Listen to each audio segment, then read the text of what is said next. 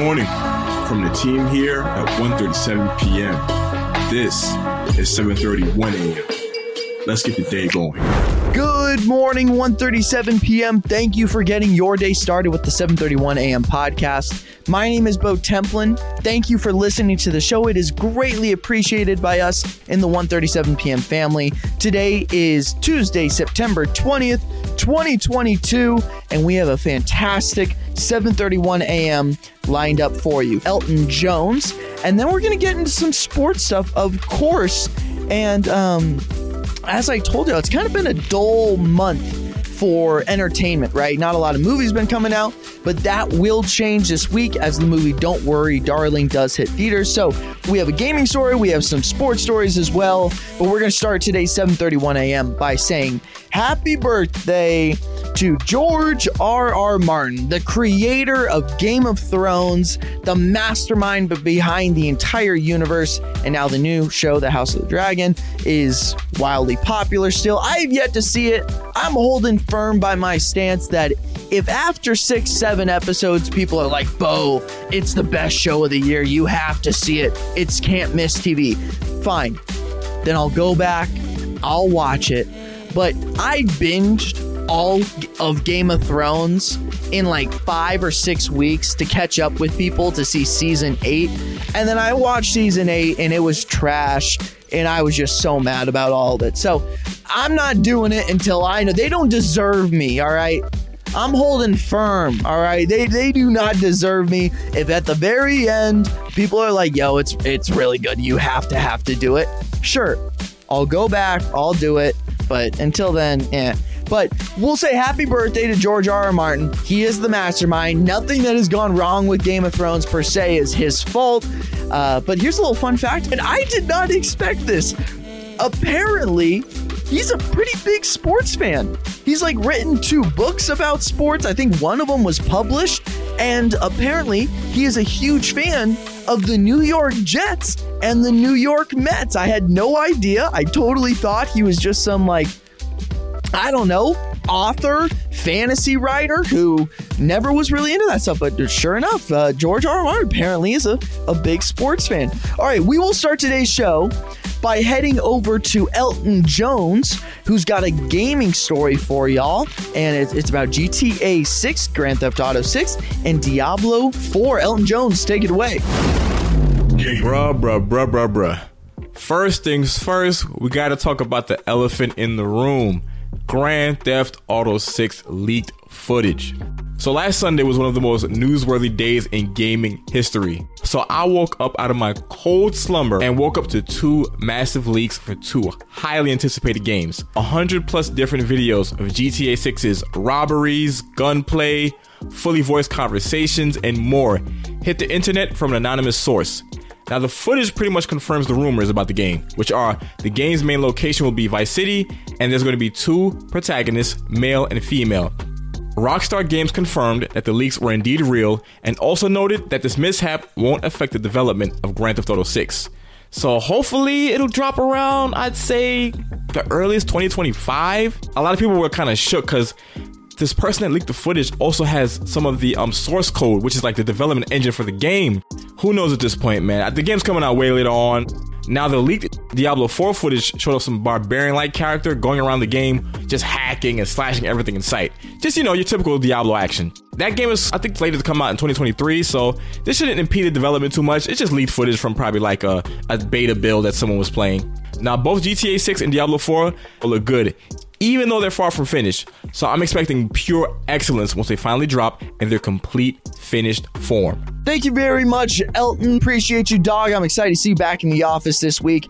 We will now get into a couple different sports stories. So, sports. We will start in sports by talking about the NBA a little bit. The NBA is heading in a direction, and they are in serious talks with the National Basketball Players Association. They are in serious talks about lowering the minimum age requirement to play in the NBA from 19 years old to 18 years old. Now, is this groundbreaking news? Probably not. But there are certainly some interesting figures around that 17, 18-year-old age. Cough, cough. Bronny James, cough, cough, a few other, of course, very legitimate, incredible prospects who now could be eligible to join for next year's draft. This is good. I think if you are old enough to fight in a war, then I think it's absolute bullshit that the NBA can say, nope, you're not old enough to play for a pro team. If you are old enough to go to war, you are old enough to earn a living as a professional athlete in the United States. I think the law for really all of college sports, that it's required. Once you're 18, you are 18, in my opinion. You should be able to play professionally. If your game is that good, hey, go ahead.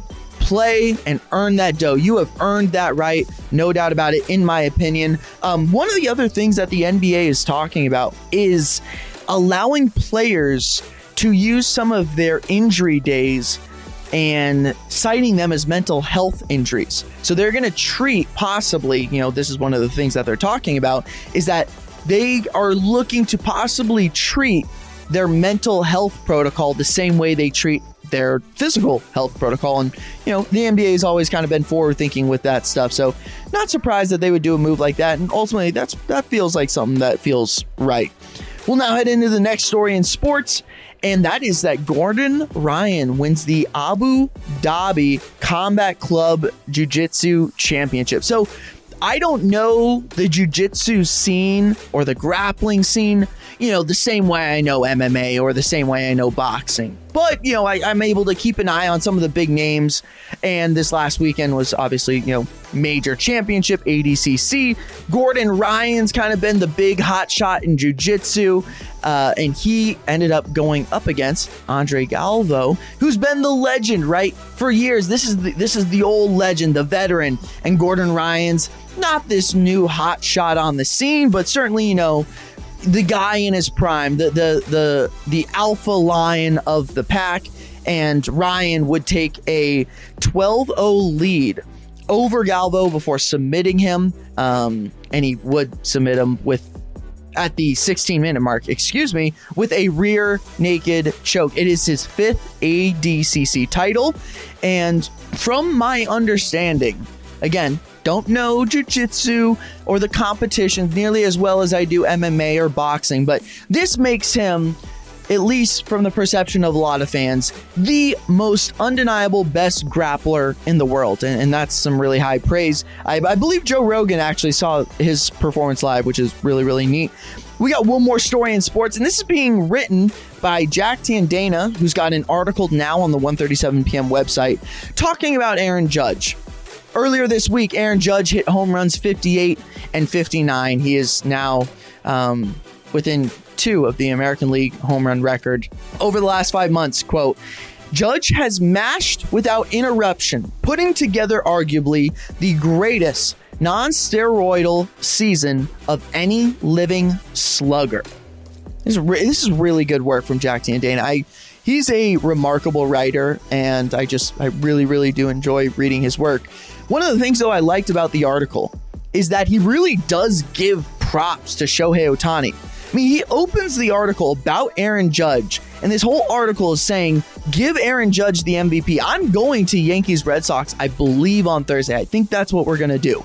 And if Aaron Judge hits 60 while I'm at Yankee Stadium at the goddamn Yankees Red Sox game, I'm going to lose my shit. So this is how Jack Tandana opens up the article. Quote, in terms of pure baseballing talent, Shohei Ohtani is probably among the half dozen greatest players who have ever lived. After unanimously winning MVP last season, Ohtani has been even better in 2022. He's simultaneously a top 10 hitter and top 10 pitcher in the MLB. His .891 OPS is better than all-world sluggers like Juan Soto, Devers, Jose Ramirez, and he strikes out more batters per 9 innings than any other starting pitcher.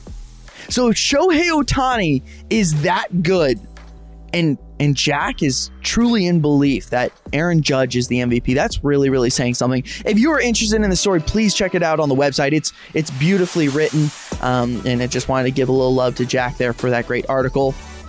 For the 7:31 a.m. listeners, some of y'all might know I'm out in New York right now. I played Bethpage Black Golf Course on Monday.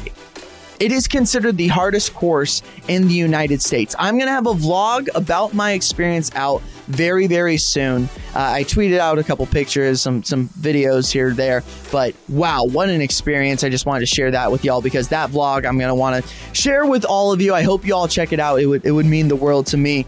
And that will be it for today's episode. For more details on these stories and more, let's head to 137pm.com or follow 137pm on all socials. Actually, scrap that or head to 137pm.com and follow 137pm on all social platforms. Hop into our Discord. You got to do it. We're getting notifications all day long. That's where the family is hanging. That's how you become part of the community. We'll be back tomorrow. As always, remember, stay curious.